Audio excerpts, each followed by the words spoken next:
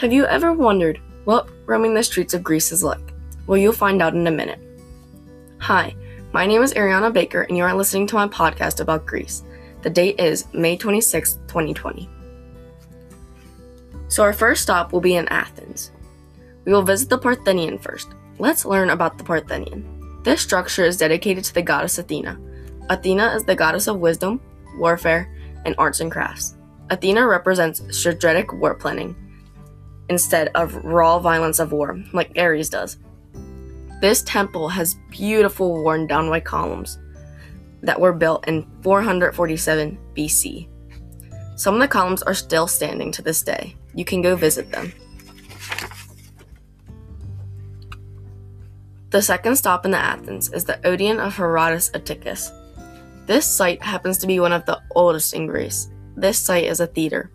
Yes, the shows are played by real actors and not put on a screen. Most tourists love watching at night because of the fancy lights and the way the show is put on. The theater has no closed spaces at all, so it's all open. So go on a good night where it's not rainy or too cold. We decided to visit the Thessaloniki next. The first stop we took there was the Church of the Holy Apostles. The church's architecture is very pretty, and it's known for its gorgeous mosaics and frescoes. This church was dedicated to the 12 apostles of Jesus. It was built in the 4th century. Our second stop in the city of Thessaloniki was Mount Olympus. This is the most famous mountain in Greece. It's also the tallest mountain in Greece. It is at around 9,573 feet tall. This mountain is home to the Greek gods and is the site of Zeus's throne. Our third destination of the tour will be Chania. Our first stop in Chania was the Maritime Museum of Crete. This museum teaches us the history of Chania and its neighboring city Crete. The museum has a wide variety of things that it has collected.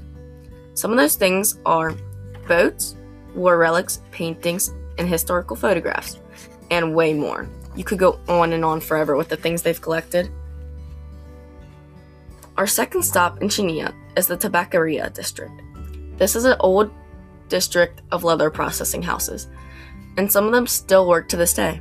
Since the early 19th century, the tanneries for processing leather were located here.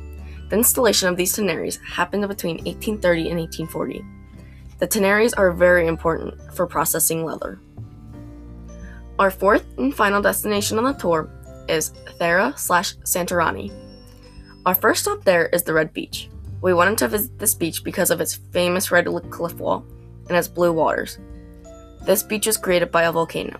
If you stand on top of that wall, you can see volcanic rocks in the water. There are no water sports absolutely allowed on this beach, but you are allowed to go snorkeling at least.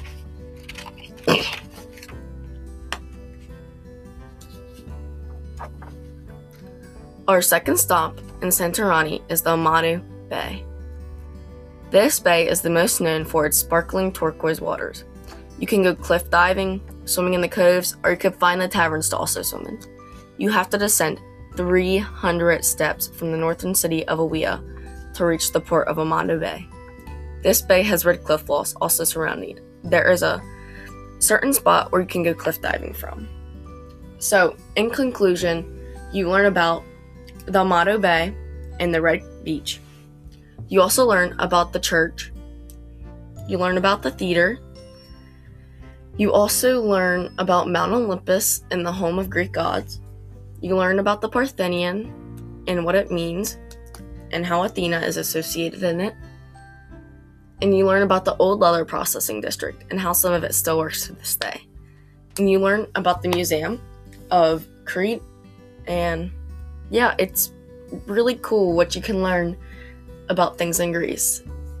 If I could do more stops about Greece in the tour, I would let you guys know more, and it's a really cool place to visit. I've always wanted to visit there, so hopefully we'll get to one day.